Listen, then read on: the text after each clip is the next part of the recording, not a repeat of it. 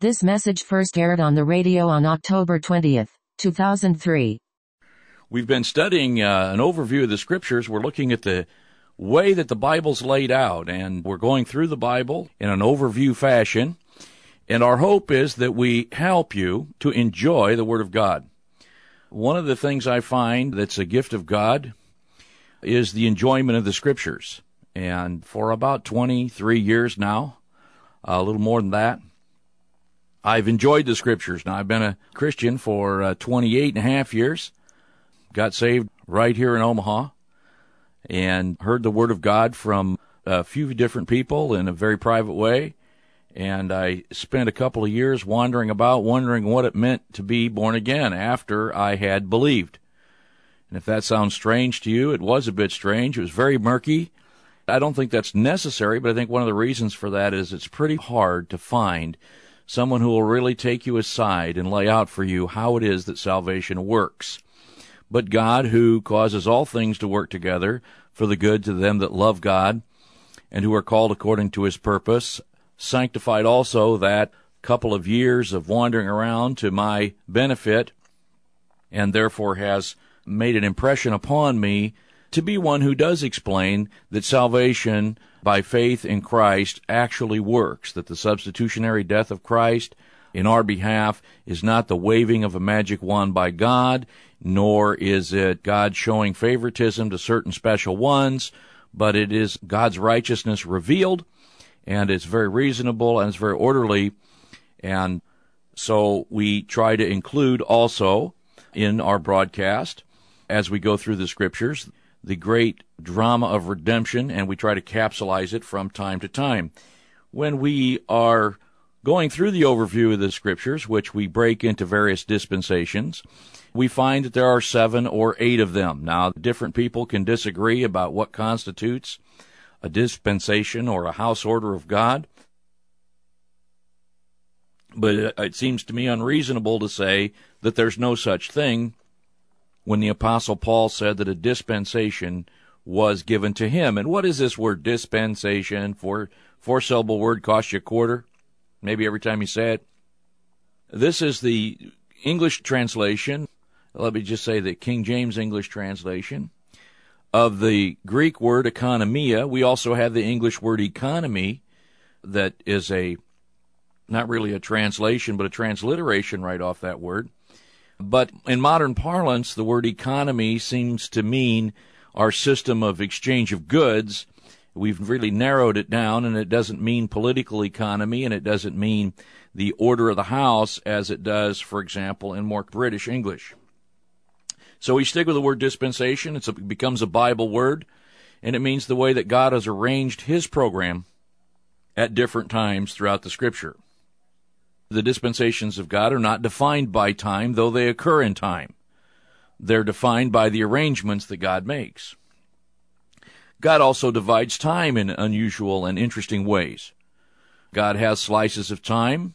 We believe that when the Scripture teaches that a day with the Lord is as 1,000 years, and 1,000 years is as one day, and that we have the 7 days or the septenary arrangement of God in the creation, that we have also the septenary arrangement of God in human history. So we say that human history breaks out into a period of about 7,000 years.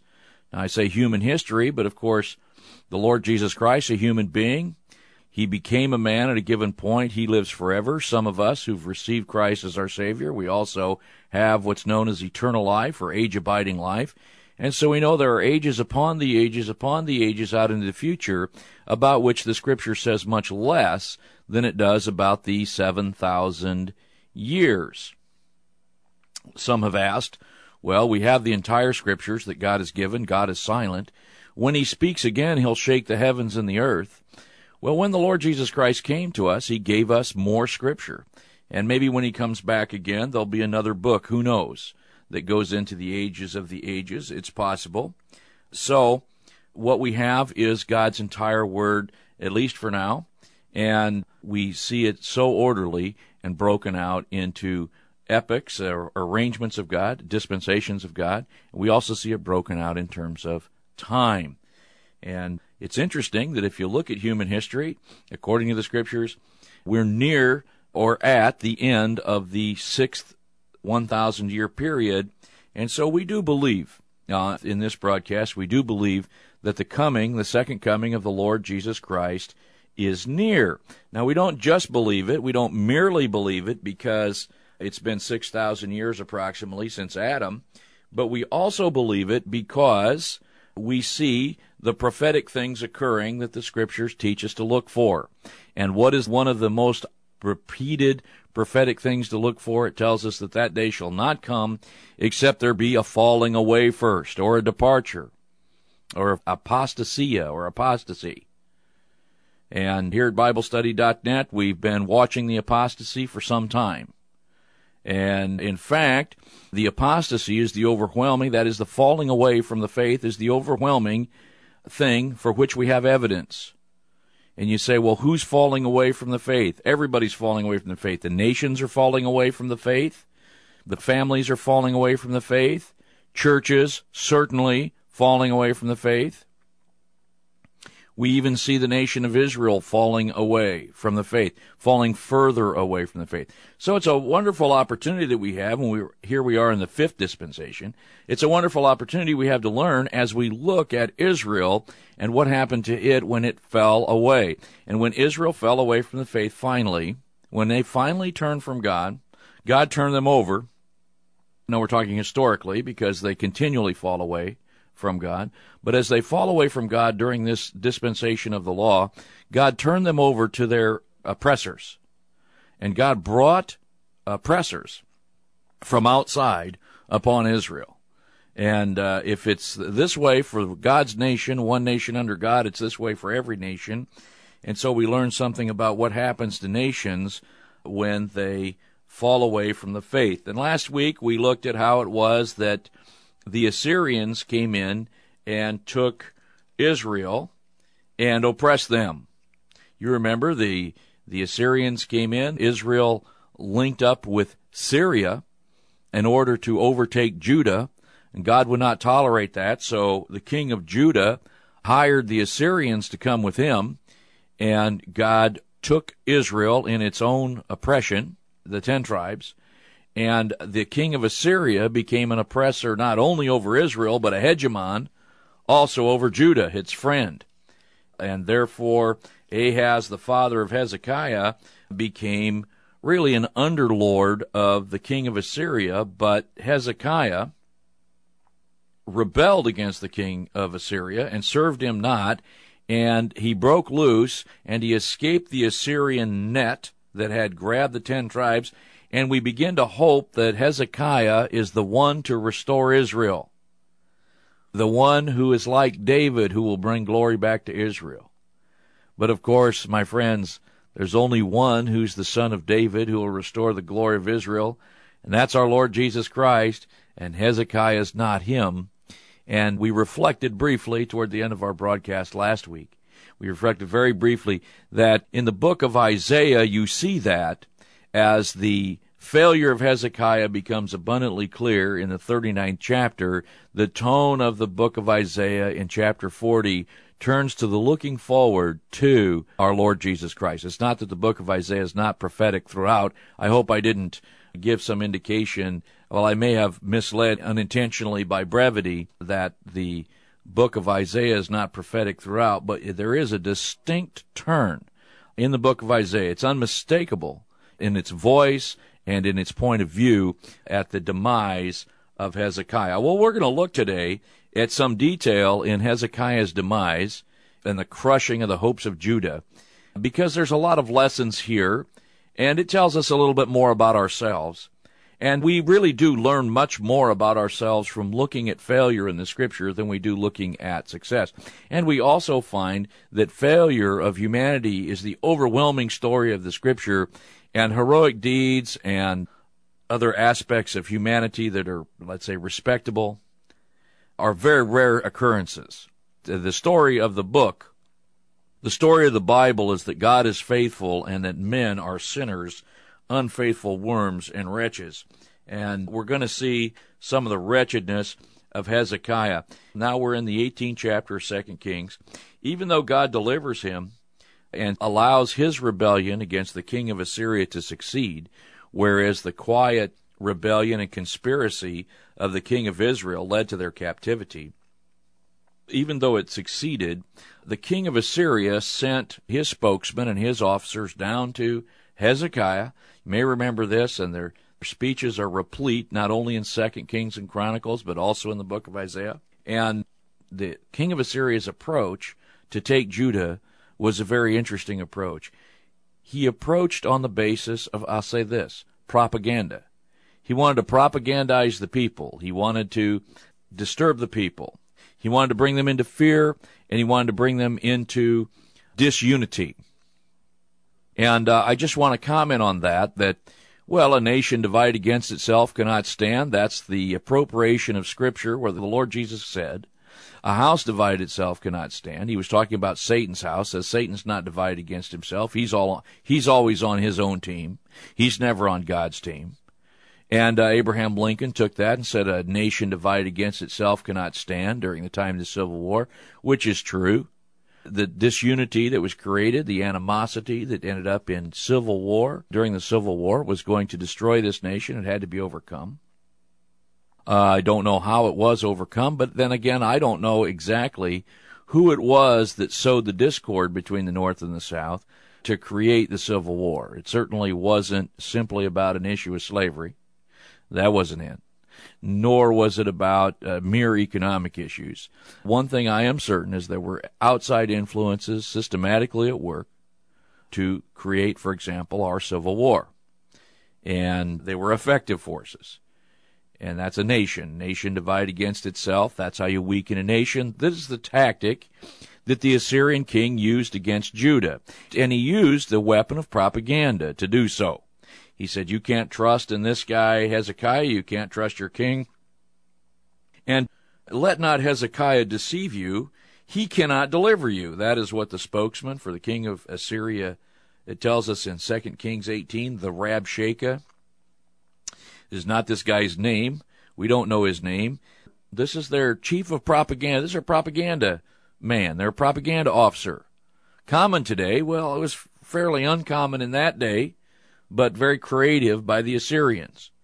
So they sent down their propaganda officer who spoke Hebrew so that the people could hear him, and he went over the normal channels of communication that were established in Judah. So no longer were the communication channels controlled by Hezekiah, but because the Rabshakeh of Assyria learned Hebrew, probably from the tribes of Israel that they had already taken in, he came down and he said, hear the word of the great king, the king of Assyria. Thus saith the king, do not let Hezekiah deceive you, for he shall not be able to deliver you out of his hand. This is a form of warfare. These are called psyops today, psychological warfare, psychological operations. They are a substantial portion of warfare, and it's to divide and to disunify a people. Much could be said here. But it won't be, because we're going to move along after this brief message.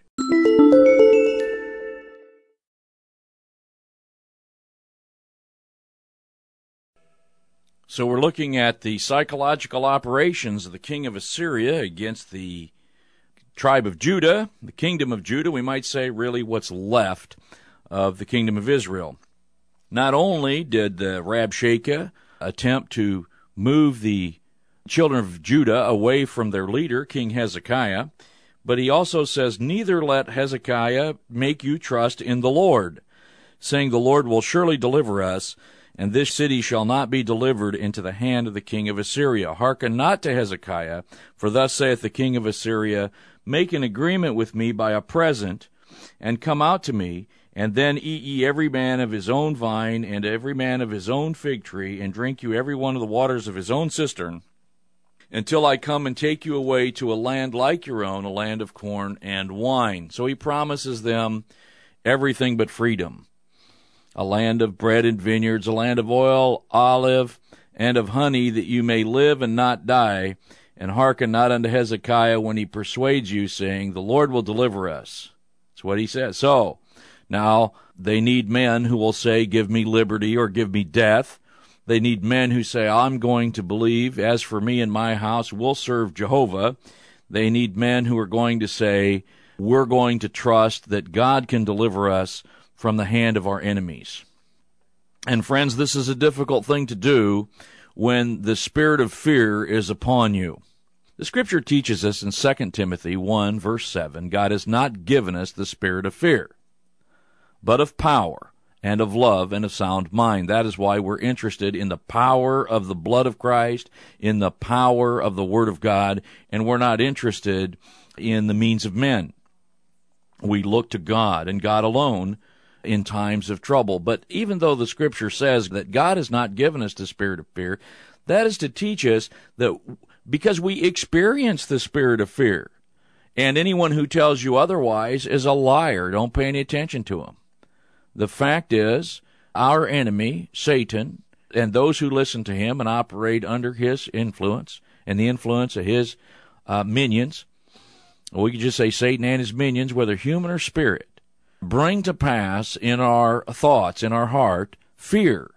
And fear has torment, and fear has anxiety. And when fear comes upon us, it is a judgment call. 2 Timothy 1, verse 7, the Scripture teaches us, God has not given us the spirit of fear, but of power, love, and a sound mind. And so to stand fast against your fears, that is the power of God. And a courageous man is not a man who has no fear. That's a foolish man. That's a liar, actually. All men have fear.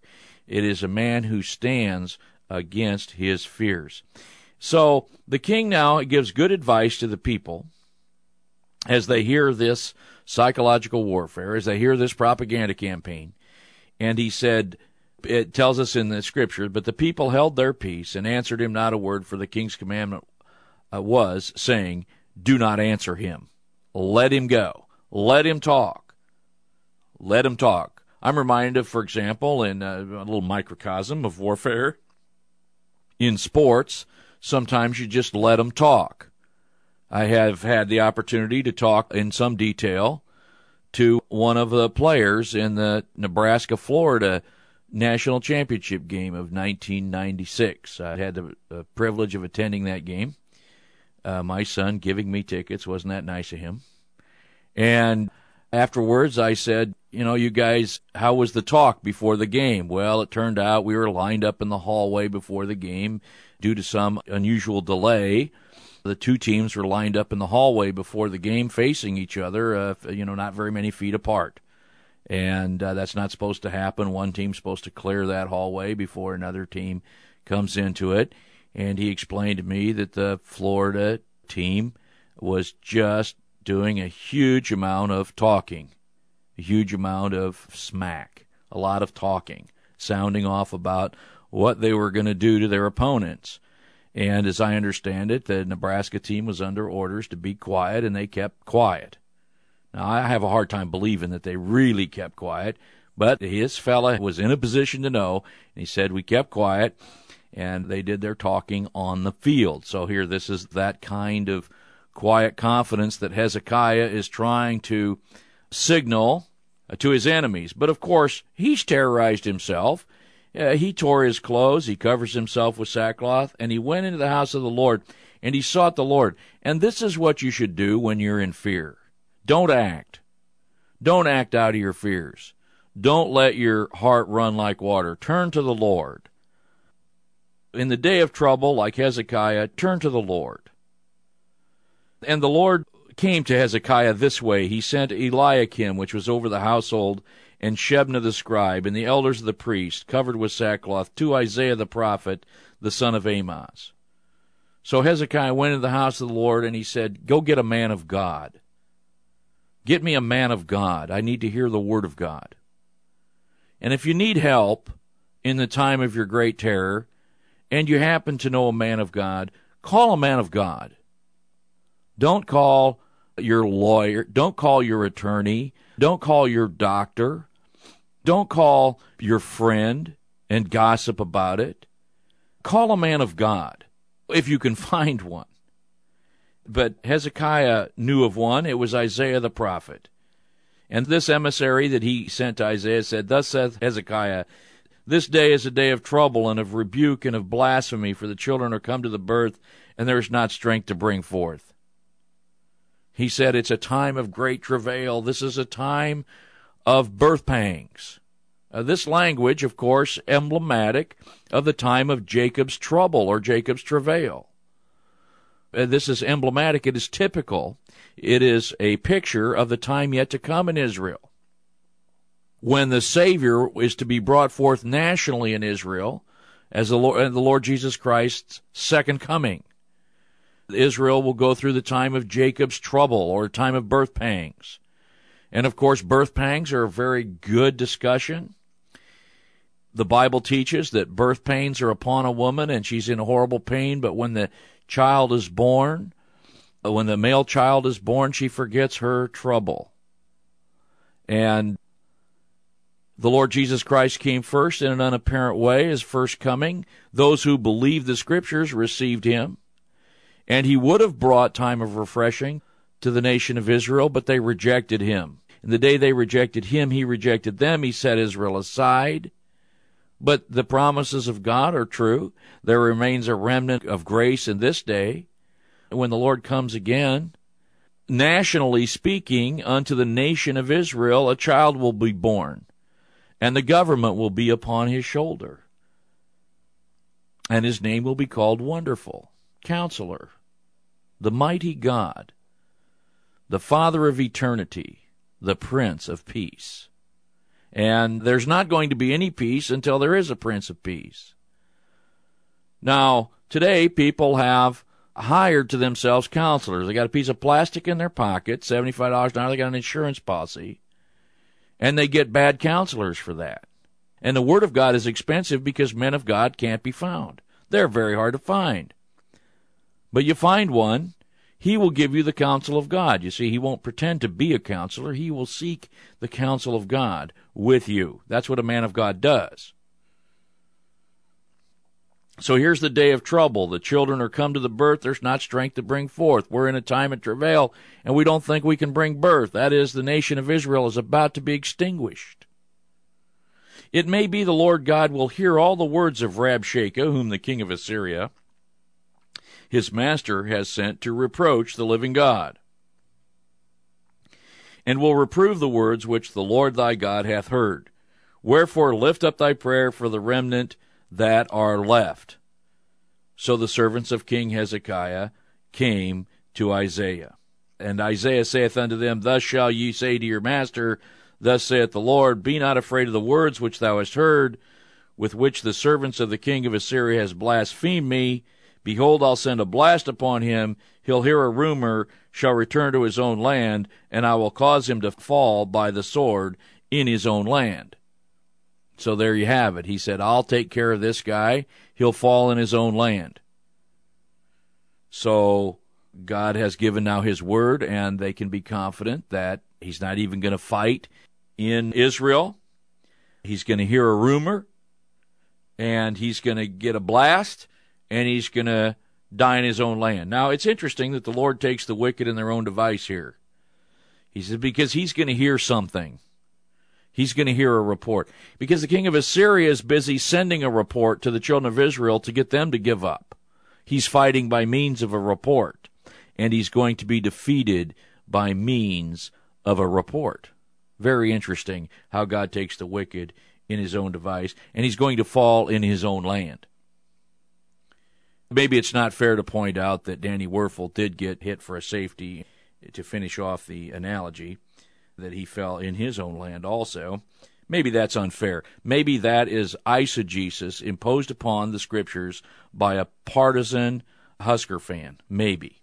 So Rabshakeh returned and found the king of Assyria warring against Libnah, for which he had heard, and he was departed from Lachish. And when he heard say of Tirhakah, king of Ethiopia, Behold, he has come out to fight against thee, he sent messengers again to Hezekiah. Thus shall you speak to Hezekiah, king of Judah, saying, Let not thy God in whom thy trust deceive thee, saying, Jerusalem shall not be delivered into the hand of the king of Assyria. So now he continues to give messages. The king of Assyria continues to give messages, but he's got his own problems going on, And Hezekiah now prays that the Lord will do what the Lord said he would do. And that, I wanted to get to this because we have an opportunity here to learn something about prayer. Prayer is not getting God to do what you want him to do. Prayer is asking God to do what he said he will do. That is the only way you can pray by faith. So in order to pray effectively, you need to know what it is that God says he will do. So Hezekiah prays before the Lord, and like Elijah, do you know how it is that Hezekiah prays? That's right. He prays with prayers. O Lord God of Israel, which dwells between the cherubims, thou art the God, even thou alone, of all the kingdoms of the earth, including, by the way, the kingdom of the Assyrians. Thou hast made heaven and earth. Lord, bow down thine ear and hear. Open, Lord, thine eyes, and see, and hear the words of Sennacherib, which have sent him to reproach the living God. Of a truth, Lord, the kings of Assyria have destroyed the nations and their lands, and have cast their gods into the fire, for they were no gods, but the work of men's hands, wood and stone, therefore they have destroyed them. Now, therefore, O Lord God, I beseech thee, save thou us out of his hand, that all the kingdoms of the earth may know that thou art the Lord God, even thou alone. Now, can you imagine today, this is recorded in Scripture, brief prayer, a few verses. Here's a man who won't be heard for his many words, but for the effectiveness of his prayer. Can you imagine today a leader of a modern nation praying in such a way as this? I actually can't imagine it. I actually cannot imagine a king of a modern nation praying like this. But I can assure you that it is every bit as effective today as it was in that day. Now, then Isaiah the son of Amoz sent to Hezekiah, saying, Thus saith the Lord God of Israel, that which thou hast prayed to me against Sennacherib, king of Assyria, I have heard. And so the Lord said, I will defend this city to save it for my own sake. Verse 34, 2 Kings 19. For my servant David's sake, it came to pass that night, the angel of the Lord went out, smote the camp of the Assyrians 185,000. 185,000. It's a lot. And when they arose early in the morning, behold, they were all dead corpses. Interesting. Who arose? Well, obviously, the ones that woke up early in the morning were those of the hundreds of thousands that weren't dead corpses. So Sennacherib, king of Assyria, departed and went and returned and dwelt at Nineveh. And it came to pass, as he was worshiping in the house of his god Nisroch, that Adremelech and Sharezer, his son, smote him with the sword, and they escaped into the land of Armenia. And Esarhaddon his son reigned in his stead. Now we see a new king of Assyria, as Sennacherib is taken really in his own device by his own family. And now you would say, well, Hezekiah is a great man of God, and Judah has escaped the Assyrians, and they lived happily ever after, and they became a great nation and reunified. But none of that has happened. None of that did happen. Because we have 2 Kings chapter 20, in those days was Hezekiah sick unto death. And the prophet Isaiah the son of Amoz came to him and said to him, Thus saith the Lord, put your house in order, for you're going to die and not live. That's a word the Lord comes to him and says, you're going to die and you're not going to live. Put your house in order. Now, that's the word of the Lord. Hezekiah needs to be putting his house in order. He needs to be putting his house in order. It does not say to him exactly when he's going to die, but it does tell him what to do. Put your house in order. And if God commands you, if God tells you you're going to die, put your house in order, you have time, certainly, to do one thing, which is what? Put your house in order. What a wonderful thing to get that kind of warning. Then Hezekiah turned his face to the wall and prayed unto the Lord, saying, I beseech thee, O Lord, remember now I have walked before thee in truth, and with a perfect heart, and have done that which is good in thy sight. And Hezekiah wept sore. Well, I understand that. He says he weeps with a great weeping. But I don't know what he's weeping about. I mean, you can understand the weeping, but what is he crying about? Well, we would hope that he would be crying about and lamenting that his house is not in very good order and he needs time to get it done. But we don't see that, and he doesn't do that. It came to pass, now verse 4, 2 Kings 20, before Isaiah was gone out of the middle court. Now, this is how quickly this happens. He comes in, he tells him that. Hezekiah turns to the Lord and prays. The word of the Lord comes to Isaiah and says, turn again, go back. Tell Hezekiah, the captain of my people, thus saith the Lord, the God of David thy father, I've heard thy prayer. I've seen your tears. Behold, I will heal thee. On the third day thou shalt go up unto the house of the Lord, and I will add unto thy days 15 years. Now he's given him a specific amount of time. He's given him 15 years. And I will deliver thee in this city out of the hand of the king of Assyria. I'll defend this city for my own sake and for my servant David's sake. So here's a wonderful thing for Hezekiah, a wonderful opportunity for him to make a great name for himself, to have a wonderful impact on Judah off into the future, because he's been given 15 years, a good long while by some measures, no time at all by other measures, 15 years to do what God has given him to do, which, by the way, you remember, set your house in order. Well, Hezekiah, is he going to do it? We'll come back in just a minute and we'll find out.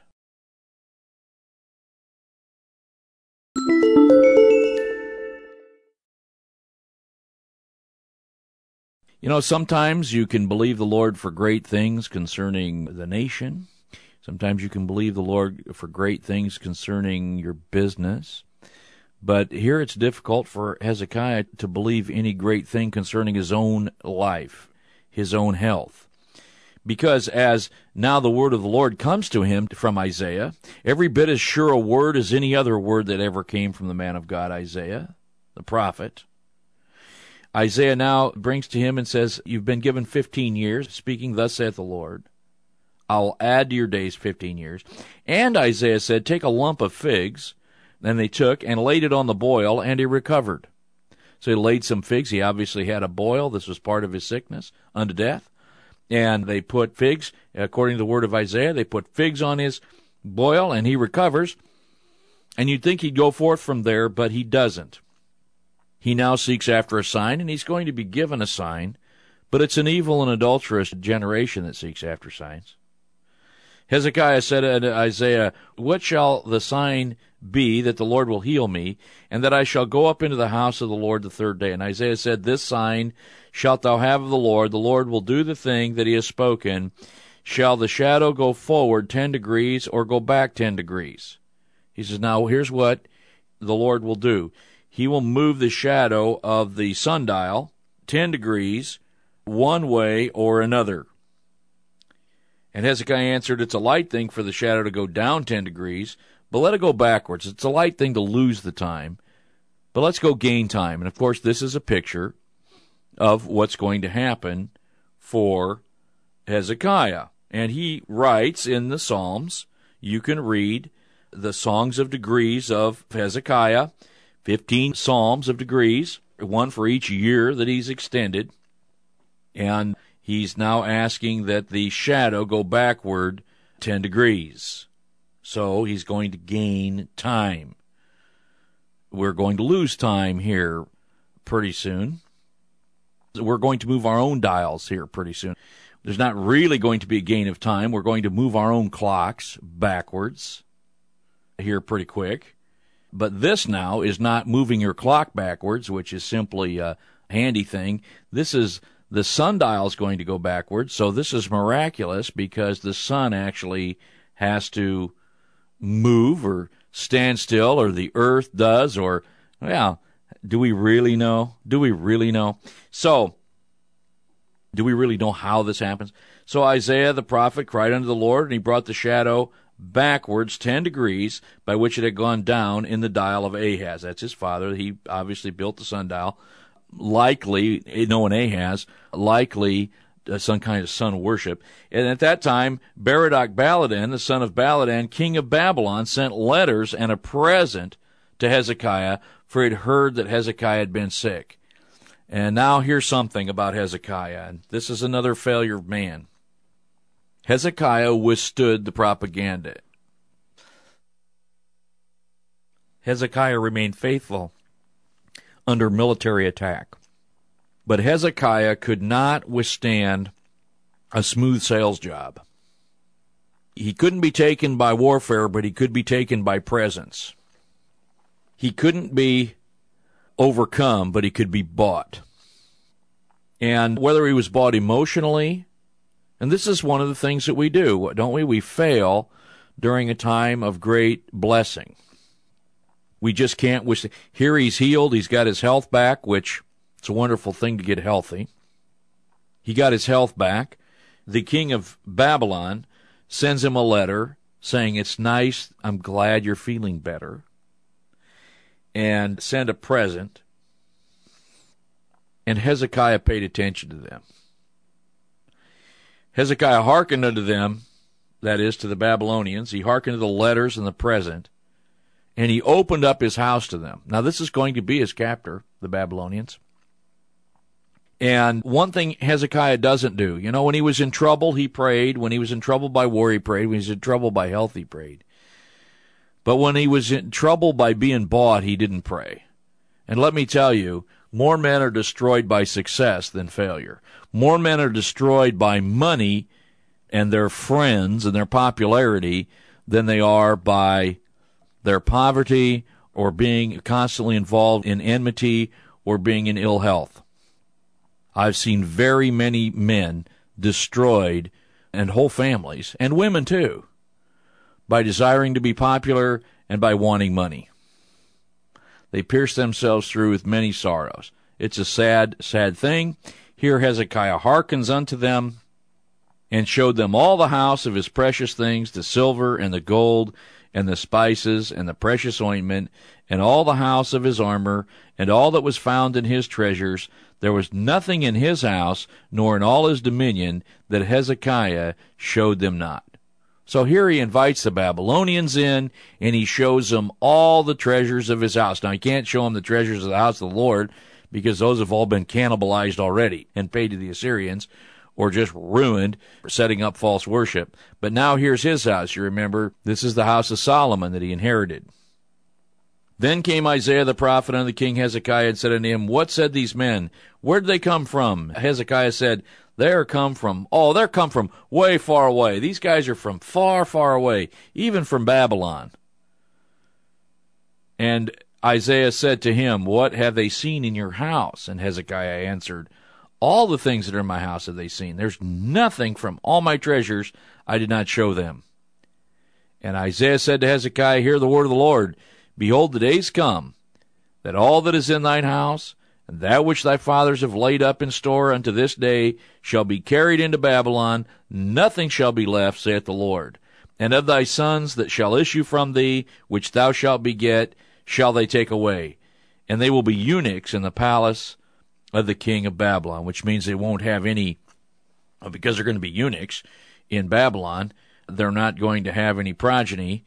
And now the children of Hezekiah are doomed. He doesn't have a child at that time, but he's going to have a wicked child, and he's not going to do well, and his heritage is going to be destroyed.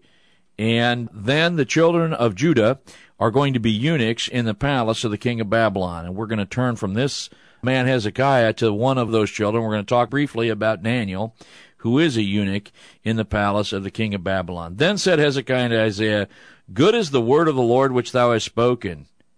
And he said, is it not good if peace and truth be in my days? Short-sighted, wretched guy, he's turned into that. He's just happy that in his days everything will be okay. Whereas his charge was to get his house in order and prepare to die. I agree that Hezekiah would have been better off just dying. He would have been better off dying. Let me tell you, friends, there are worse things than dying, and that is living disgracefully as a child of God and bringing disgrace to the Lord Jesus Christ, which is the equivalent of what this fellow did.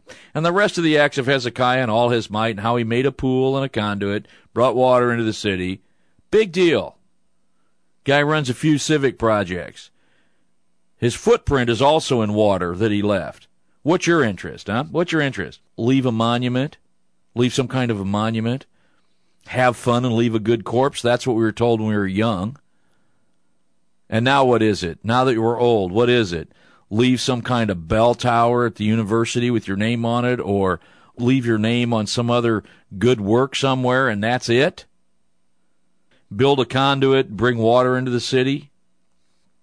Is that what you want to be remembered for? And Hezekiah slept with his fathers, and Manasseh, his son, dwelt in his stead. Now, that was the last 15 years of Hezekiah, all in one verse. Okay? He embarrassed himself. He brought the Babylonians in, set up the captivity.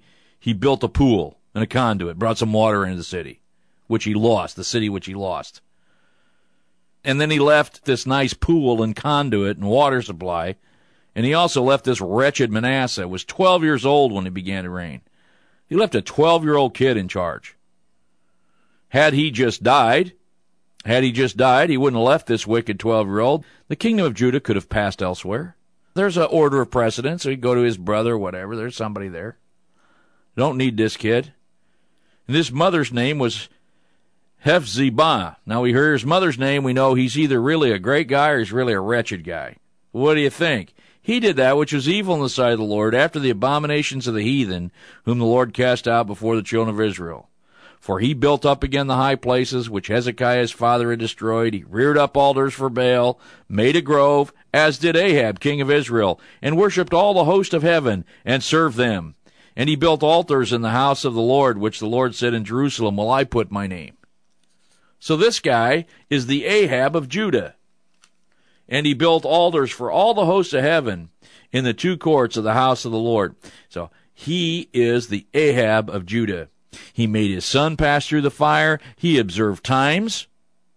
So he maybe kept a liturgical calendar and used enchantments and dealt with familiar spirits and wizards. And he brought forth much wickedness in the sight of the Lord to provoke him to anger. And he set a graven image of the grove that he had made in the house, of which the Lord said to David and to Solomon his son, in this house and in Jerusalem, which I have chosen out of all the tribes of Israel, will I put my name forever. Manasseh seduced them to do more evil than did the nations whom the Lord destroyed before the children of Israel. That's a kind of wretched character. This is the heritage that Hezekiah left. And my friend, my Christian brother, have you thought about what kind of heritage you're leaving? I mean, are you really going to just leave us Manasseh and that's the end of it? Think about it. Put your house in order.